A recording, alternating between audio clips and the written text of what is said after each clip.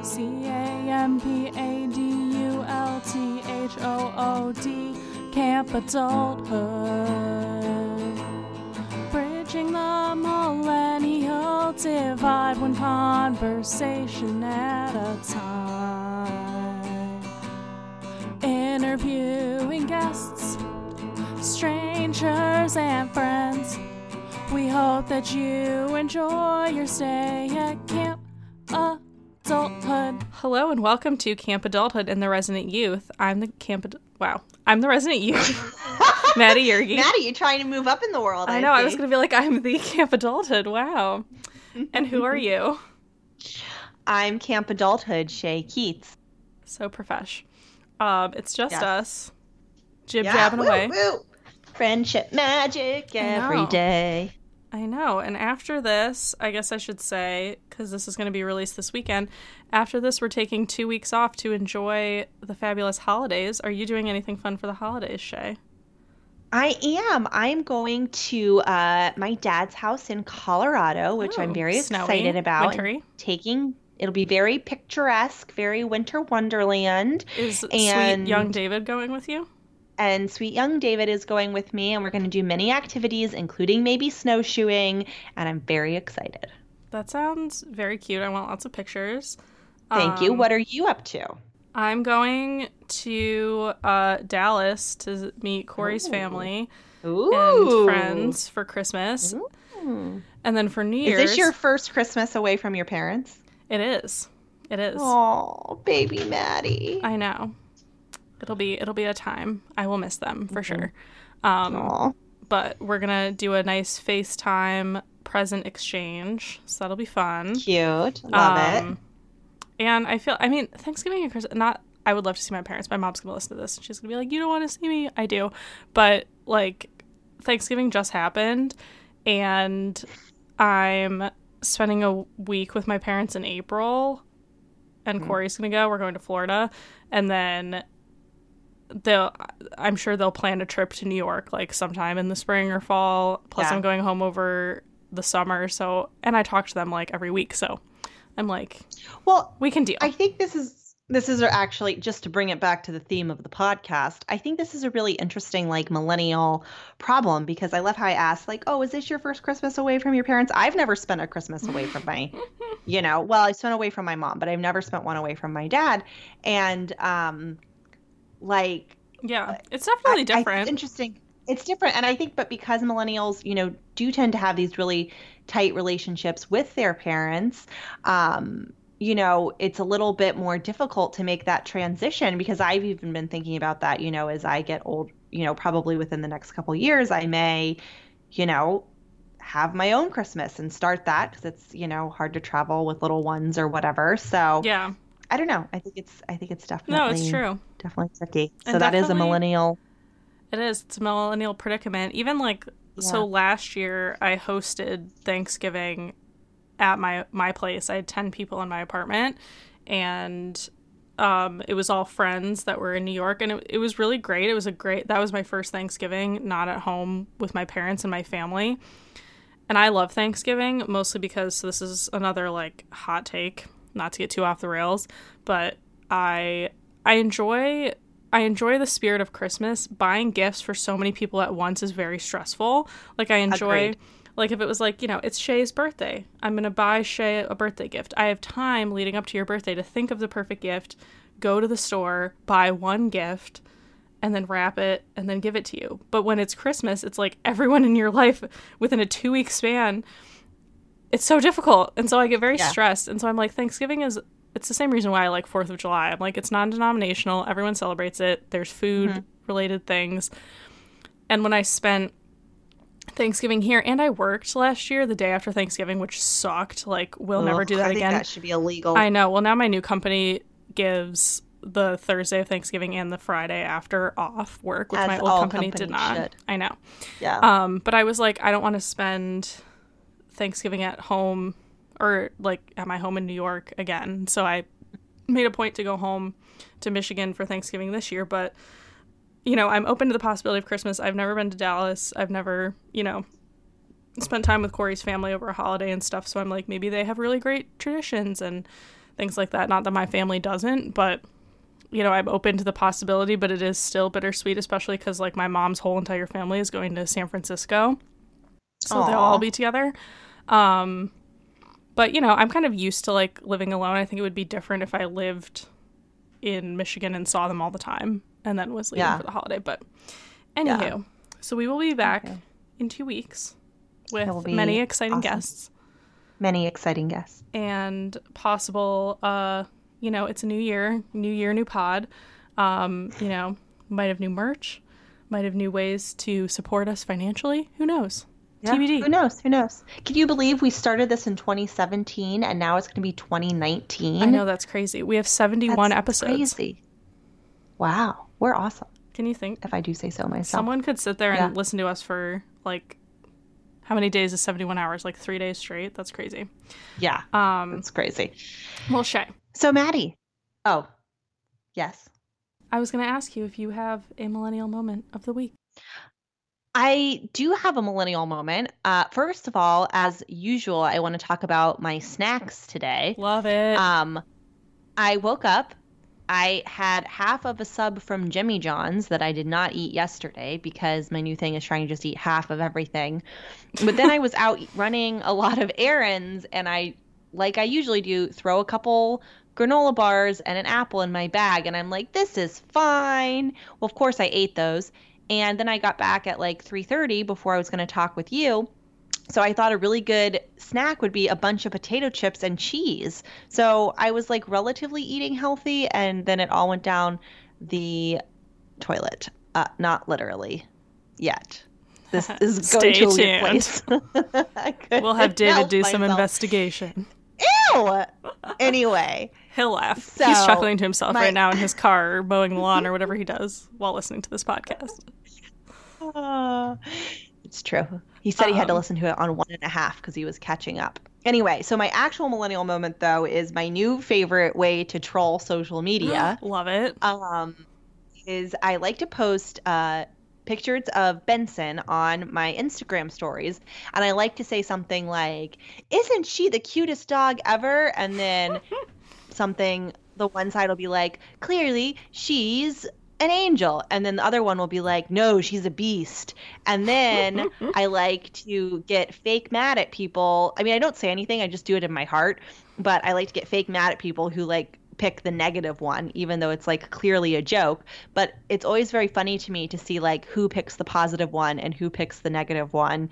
And it cracks me up. And it is how I entertain myself throughout these cold winter months.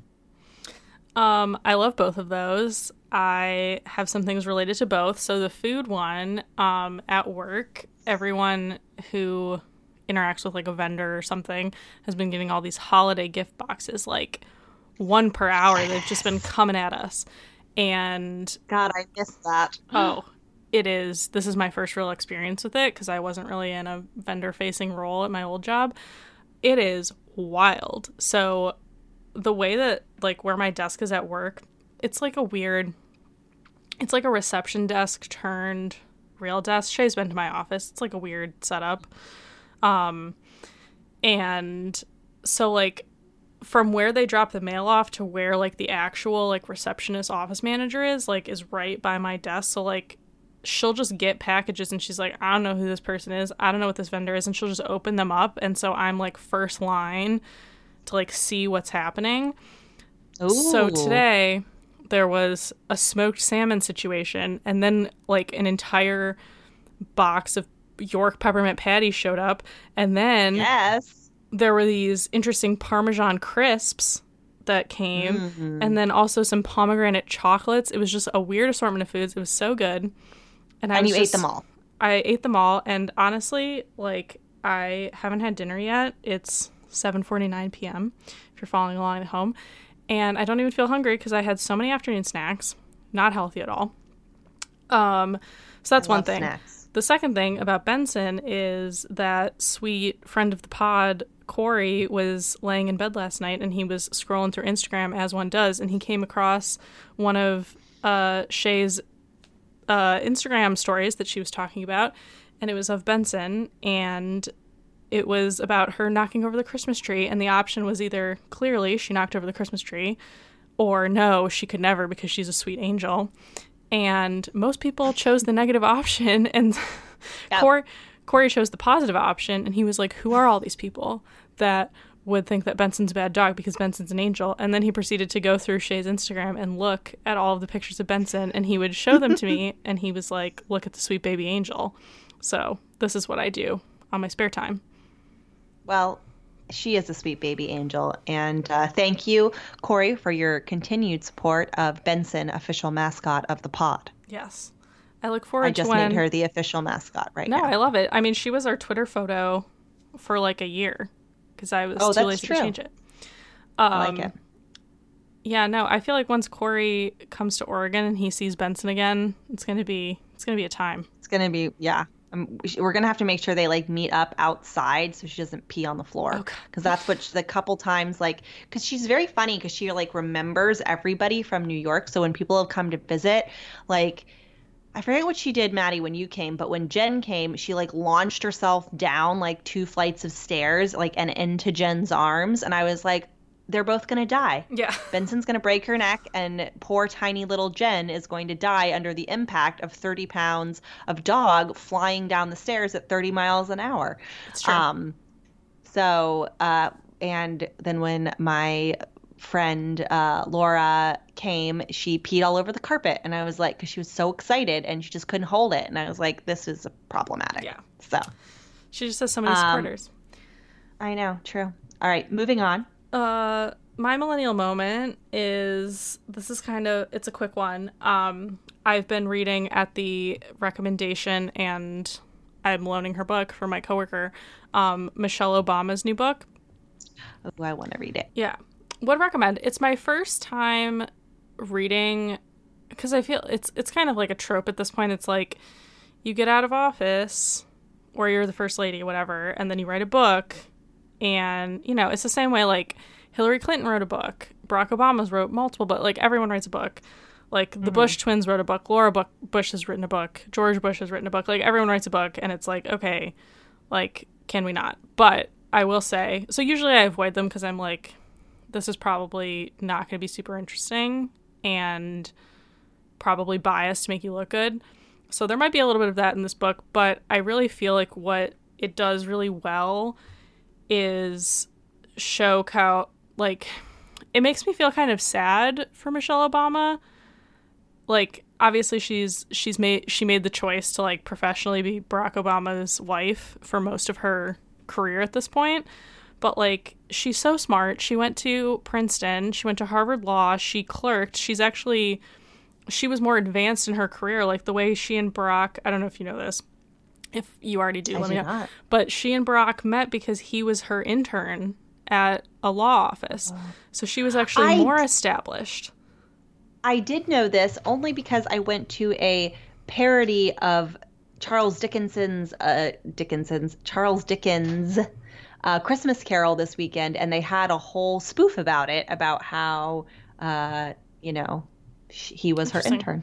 Yeah, so she kind of started out ahead, and she kind of has a more traditional upbringing than Barack. And I'm just like, not that being first lady isn't an accomplishment, and I think she definitely used the role in a way that maybe previous first ladies hadn't, or in a different way. She kind of made it her own, and she has done good in the world.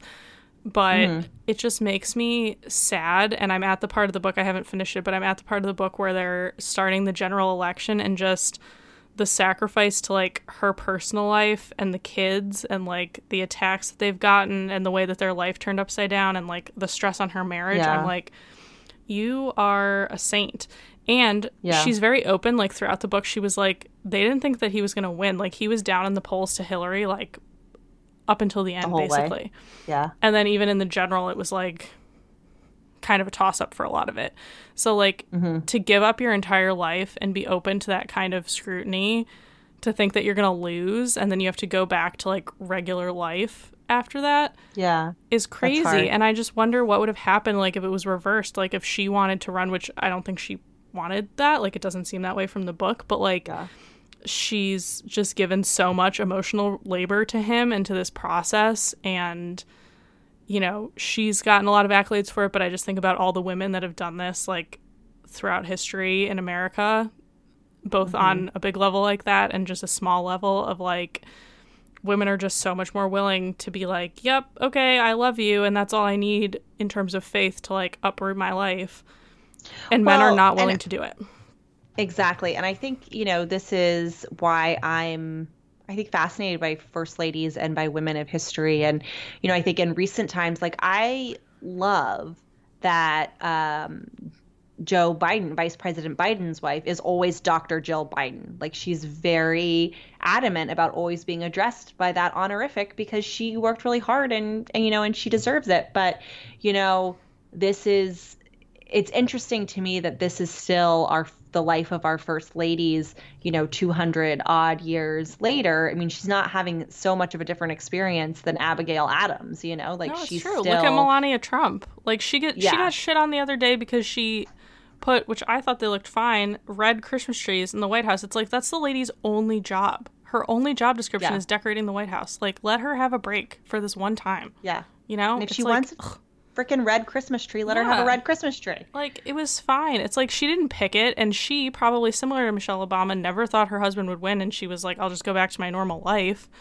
But like, she thought she would be having mimosas at the plaza with her other socialite friends, and then she's like, God damn it, now I gotta go be the first lady, and I'm really bad at it. We're just shitting all over her. I don't know. I just feel like it's being the first lady is a thankless job, but it's like, I feel like every woman in a relationship is the first lady of that relationship, and it's never the opposite. Emotional labor. I've talked about this before. It's true, yeah. So. And that's why I'm hoping that in my lifetime I'll see the first female president just to see what that shift looks like. Yeah. You know what I mean? Agreed. I don't know. But anyways. I love that. Do you have a hot topic for us, Shay? I do have a toasty campfire topic. I was reading in The Atlantic. I was drawn to this article. It's by a guy named James Hamblin, and it's called The Art of Woke Wellness. And it's really, you know, it talks about a festival put on by the people who do the Wanderlust Festival, which is like a day-long fitness event, but this is like a whole weekend, and it's very expensive, and it's all these millennials, and there's a lot of celebrities, and blah, blah, blah. And I just thought it was an interesting article, mostly because the guy looked at it in a very kind of balanced way. But also, you know, and at the end, he says, you know, the reason that people want to do this are not even so much because they're so into whatever she fad is going on right now, although that's still does grab a lot of attention, and that's how they get people in. But once people are there, they're there because they're searching for community. And it's so interesting to me that for millennials and those younger than us and, you know, those slightly older than us, that there is just this constant craving for a community, and that we are willing to pay thousands upon thousands of dollars to have it artificially manufactured. And I'm not somebody that I think all of these conferences and retreats and festivals, like, I think it's awesome that people do them. And I know they can only, you know, appeal to a certain clientele, but, you know, people should be able to build what they want. And I support that. But again, I think it's really interesting. Anyway, he says here, let me just read it. He said, at the opening social event, I made conversation by asking people what had brought them to the festival, which mostly featured things available in most metropolitan areas and sessions of the sort that can be viewed online. I thought that constituted small talk. By the end, I realized it was not. Many people had come for reasons that run deep. I went to the desert wary of the worst side of the wellness movement as an elitist industry that preys on the very human desire to feel like we're getting ahead of others. But the more I talked to people, the more I realized that the attendees were largely aware of the problems and wanted to get back to a distilled notion of why people have long come to love wellness trends and fads, the promise of connection. So anyway, I just thought that was very striking, and I wanted to share that with you and our listeners. Yeah, that's very interesting. I definitely want to read that. And I think part of it, and I don't know, like, we've talked a lot over the past couple episodes, I feel, about this millennial need for connection and going to these kind of big conferences and retreats and things like that. And I wonder to try to get to the root of that, if it's something specific to the millennial psychology or if it's something in the environment. Like, I was talking to someone recently and they were like, well, what is like the higher purpose? Like, a lot of millennials aren't religious, for example. So like people of previous generations found that connection in religion, which, sometimes it's low cost, sometimes it's not, but it's something that's weekly. And oftentimes there are like retreat aspects or bigger event aspects to religion that I think was open to the greatest generation of baby boomers in a way that's different now. And I feel like, to some millennials, like the religious aspect still exists, but it's almost like parallel lanes to like what you're talking about. It's like you could go to the wellness retreat or you could go to like the Hillsong retreat and have the same experience. It's like everything's just kind of like at the same level. And if you look at it that way, I think people look down on these retreats because they think it's very superficial, like you mentioned, and they cost a lot of money. But at the same time, like if you're going to your church retreat, but you give 10% of your income to the church, that's way more expensive if you think about it that way. I also think part of the reason people are searching for these, pathways to community are because our literal communities are built so differently than they were, even 50 years ago. And I think they're, and again, I didn't really realize this until I was living in suburbia, because I feel like in New York, especially if you, like I did, live in the same apartment for 6 years in the same neighborhood for 6.5, like you do come to create kind of that traditional community. And that's also something that I had growing up in a very, very small town. You had a community that was built around church and school, and the town itself. And now living in suburbia, like the suburb I live in is very lovely. It's super beautiful, but there's not a place, we don't have a main street where you can just go have a coffee and like wave at somebody. And I think saying this is not me having a naive view of what communities in America were. I think there was a lot of issues with them, certainly, all types of segregation and classism, et cetera, et cetera. But I think there is something to be said that we don't congregate in the same ways anymore, especially if you live outside of a major metropolitan area or a very small city, like most of us, do live outside of those types of areas. So I think people are really just searching for any way to find community, and especially as this kind of like lack of community is even seeping into certainly the larger urban areas, because we hear that in New York all the time. I'm lonely. I can't make friends. Where's my community? And then you see it in the smaller communities as, their population decreases. So I don't know. Like you said, I feel like any place, as long as people know what they're getting, I say spend your money on whatever you want. And if you can build a community that resonates with you, go for it. Yeah, I think that's a good point that you made about suburbia. Like, suburbia is definitely an underserved market. Like, I think there's a little bit of like fetish, like people think of small towns as like a fetish of like everyone knows each other and it's so great. Yeah. And that's something that we've talked about this on previous episodes about millennials returning to the small town and really trying to like revitalize that, and millennials kind of shying away from suburbia. And I think part of it is that community aspect. Like, I've thought about that for myself. Like, I grew up in what is like total suburbia, and it's great, and I loved my upbringing, but I see and I talk to my friends that have stayed in that suburb or moved to suburbs of other cities, and their experience is totally different. And even New York, like, it can be very lonely. I think it's more independent than lonely, but that's a tangent for another time. I agree. But there's so many opportunities. Like, we were talking with Lily, like the Joy List, like all these other things. Like, I was texting you about the Girls in the City page, like, because it is such a thing and people think like, okay, if I'm going to start a list of events or a newsletter program or something, like big metropolitan areas like New York is a great way to do it. So that's a pretty served market in terms of finding things to do and finding these conferences and these different events. And then the small town thing is just kind of baked in. But I definitely agree that suburbia is an underserved market. And I think it has to do with the fact, and now we're getting off on a real tangent, so I will clip this in a minute. But I think it has to do that a lot of suburbia wasn't very well planned, because it doesn't it doesn't have a great central Yeah. hub Well, it because was I look at planned to my be like you sit in your house. That's like if you look at it's a advertisements bedroom from the community. yeah, Yeah, totally. exactly. It's like you But go it's out really in the city with interesting. your friends after work and then you go Yeah, home to be with your family. That's like what they were meant yeah, to be. totally. And I think, when you look, and I'm just fascinated by this. So if you look at my suburb, it's very much like that. It's a bedroom community. But where former guest of the pod, Chris and Christian live, is you can see that it's built around the bones of an older town. So there is a very beautiful little downtown area where people can, again, meet at the library, meet at the little performing arts center, meet at the coffee shop. And again, just having that creates a much better sense of community than, even though, again, I love where I live. I think I have every amenity. But there's no coming together to grow as a community. Yeah. So that is that.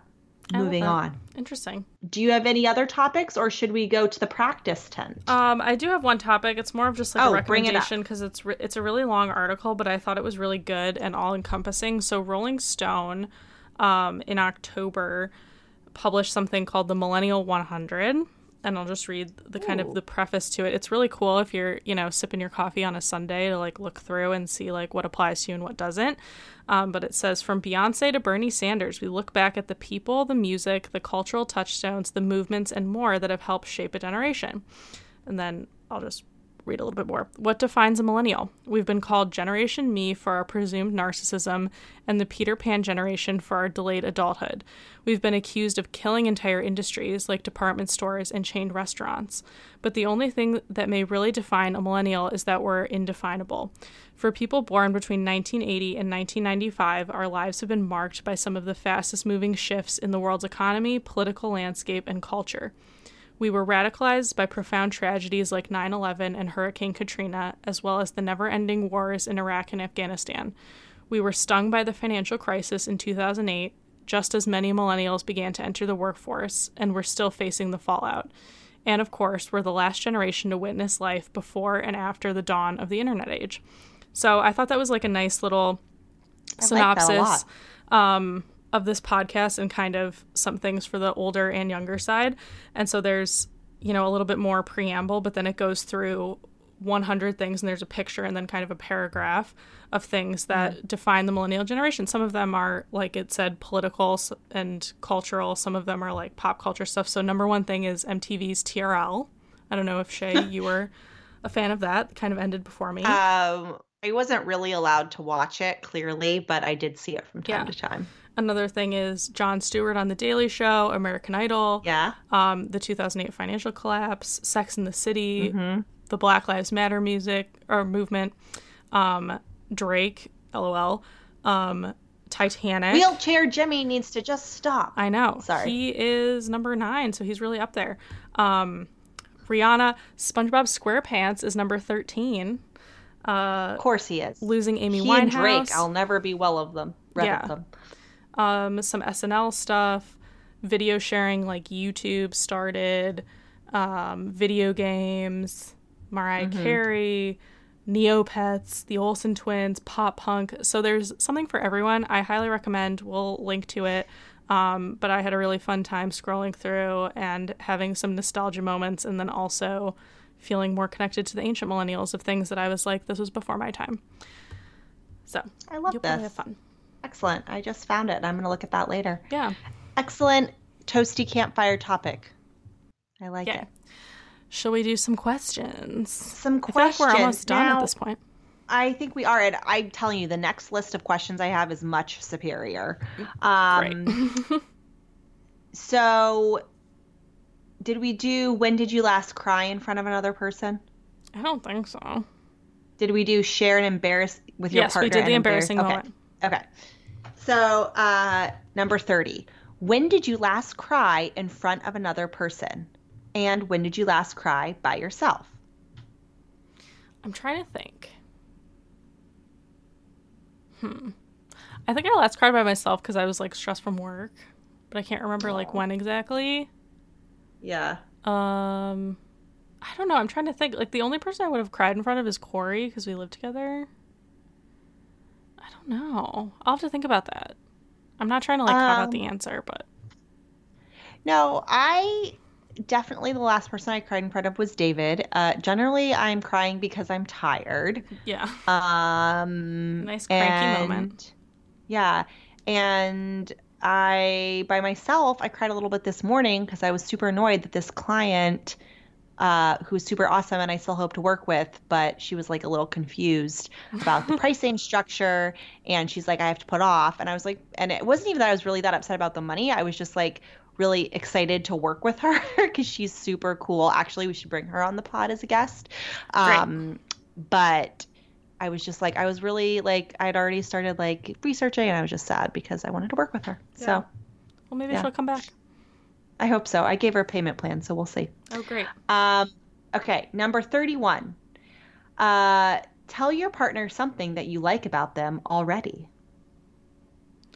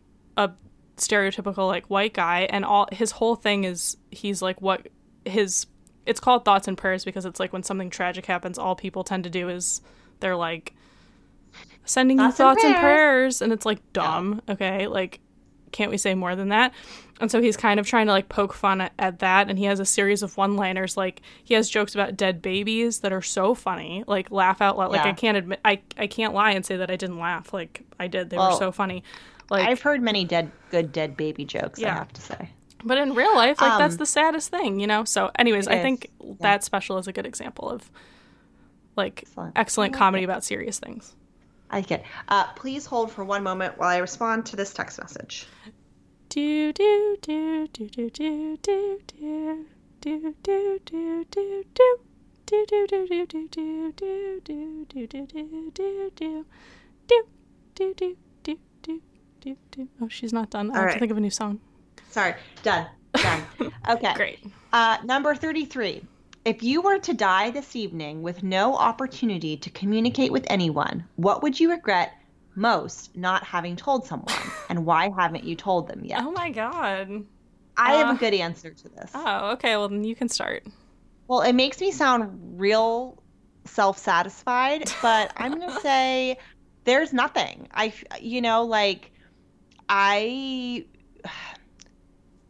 I think I would regret maybe not talking to some of my friends more recently because sometimes I let things lapse.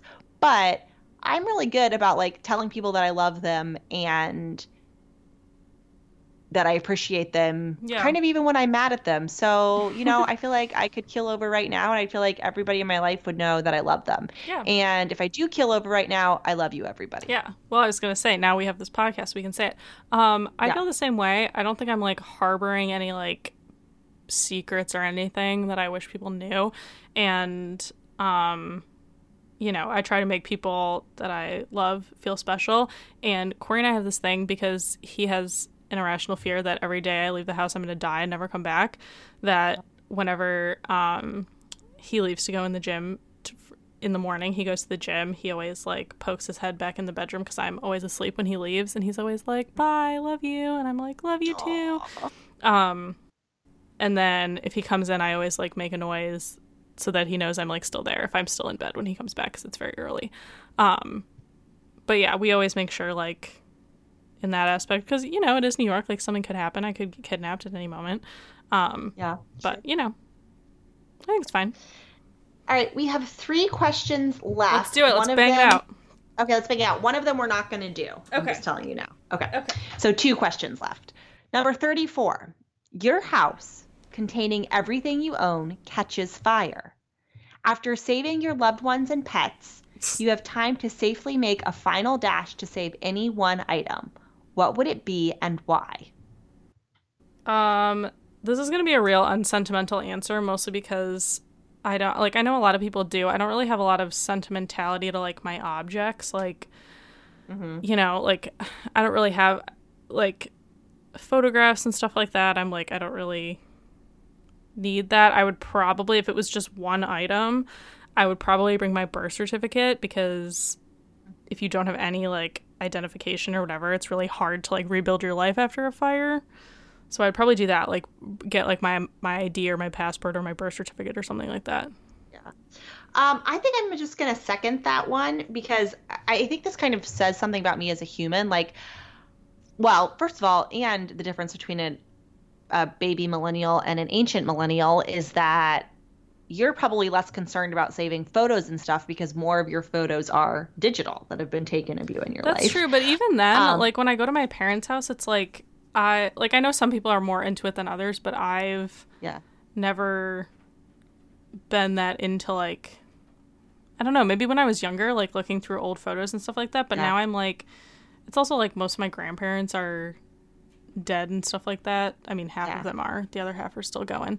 But I'm like that. I feel like that's when people get really sentimental is like when someone dies and you're like, well, we want to like honor their memory and look at their baby photos and stuff like that. But it's like, honestly, this sounds really callous, but like once the person's dead and that generation is gone, like I don't really need to. I feel totally the opposite. Yeah. Well, maybe that's because that's good. Yeah, I was gonna say, so I would want to come back and get the pictures, but right now my whole picture situation is like a nightmare that I keep saying that was like my goal when I moved to Oregon to like go through it all, but it's like everything is everywhere. And then I also have 2 external hard drives and it's just like such a nightmare. So I'm going to say my passport because that was a good point. But if I did have time to grab one box of pictures, I have a box of vintage photos that my grandmother took in the 30s in New York City when she was a nurse at Bellevue that I think would probably be the most precious to me and my family, and that are totally irreplaceable. Like I wouldn't be able to scrounge those up from anybody. So I would come in and get those. Yeah, that's good. Yeah, so, I guess similar point. Like I don't have old photos. Yeah, I do too from time to time. I don't have anything that old like in my possession. Like it's still with my parents. But even now, like, even though all my photos are digitally, it's like, I feel like the only time you look at old photos is when you're doing like a retrospective, like if someone dies and you're putting up photos at their funeral or something like that. Or like sometimes when someone new comes into the family, you're like, let's look at the old photos. So like this person can become acclimated, which is really nice. But fortunately my mom, and she has a lot of siblings too. So like for the older generations, like they're kind of spread out. So that's good. Like if one person's house burned down, they wouldn't all be gone. Yeah. But yeah. That is good. Yeah, I don't know. I mean, I guess, again, I may be weird. I do just go look at them sometimes. But, no, all right, nice. Moving on. 35 we're skipping. 36 is also kind of dumb, but I'm going to read it, and then I don't even know how I would answer it, but I'm going to read it, and then you can tell if you want to skip or not. Okay. 36 and last question before we move on in the next solo episode to a new list of questions. Share a personal problem and ask your partner's advice on how he or she might handle it. Also, ask your partner to reflect back to you how you seem to be feeling about the problem you have chosen. Oh, that's interesting. Yeah. I mean, great if you're using this to actually get to know your partner as opposed to just F around on a podcast, but less good for our purposes. Yeah. Maybe we'll skip, but if we skip, can we do the first one from the new set so we're not like ending on a dud? Let's do that. I agree. Once again, give me a minute to find it. Here we are. Friends and okay. So I don't know if I've talked about her, but I recently started subscribing to this writer. Her name's Alexandra Franzen, and her whole marketing thing is like she just sends out a newsletter when she wants to, and they're always like really interesting and they have great things. But one thing she does is create these lists of questions. Now, of course, I'm not going to be able to find it, and I'm going to be real mad. That's okay. Hold on. We are patient. Boo, boo, boo. This is good singing. This is like, there's a podcast that I listen to, and whenever they do this, they have this like music that's like, it's a research break. Doing things we should have done ahead of time. And it's really funny. I love that. Okay, I gotta go to her website because I don't have it, and I'm gonna be annoyed if I can't find it. Oh, I got it. I got 100 questions to spark conversation and connection. Damn it, we found it at the same time. Love it. Let's go. These are good. All right. Do you want to ask the first one? Sure. And then we'll do like 3. Let's do 3 because these are short. Okay. Are there any household chores you secretly enjoy? Which ones and why? I'll answer this. There are none that I really secretly love. There are some that I enjoy doing better than others, but none that I'm like, oh my God, this is like my pleasurable time doing this activity. I love cleaning out the refrigerator and throwing out food. Oh my God, I hate that. So that's why we're so fun. A good couple. I don't like actually scrubbing it, but I like taking all the food out and then making someone else scrub it.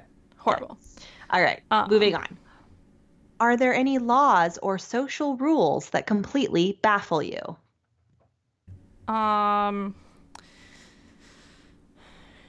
Yeah. I mean, short answer is yeah. It's just like which examples. I guess going back to our like comedian conversation, like I don't think that people should get punished quite as harshly for things that they say. Like I think you should be held accountable for things that you do to a certain extent.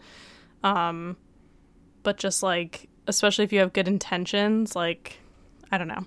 I feel like the tantamount like virtue of free speech is not really as widely held by the common populace as I would like. Mm-hmm. I agree. I can't say there's any that really baffle me. There are some that I don't like. But yeah, I don't have a good answer for that one. I also think the tax law is like whack. Not to get like too esoteric. I agree. The way that we pay taxes in this country is whack. I do. Yeah. I also think the way that like casually, and maybe this is because I look at like a lot of like feminist stuff or stuff that's like woke on the internet, but like the casualness that like people say like men are trash on the internet like kind of bothers me. Yes. I agree. You know, things like that. I think just the way that people are like casual on the internet, like making jokes, and it's like some people get punished, but some people are like, this is fine. Like, okay. Agreed. All right, so the last one. Are you a starter or a finisher? So I'm a starter, and I'm curious to think what you're going to say. Which one do you think I am? Maybe this is more interesting. Finisher. I think you're a finisher, and I think that's why we work well together. Yeah. Well, I think, not to toot my own horn, but I think to be a finisher, you also have to be a starter. I think it's both. I agree. You know what I mean? I agree. Because you can't finish something without starting. It's like an oxymoron. Yeah. But, yeah, I think it's getting it, like, there are definitely some people that start a lot of projects but never quite have follow through. I think I definitely have follow through. I think that's a strong suit of mine.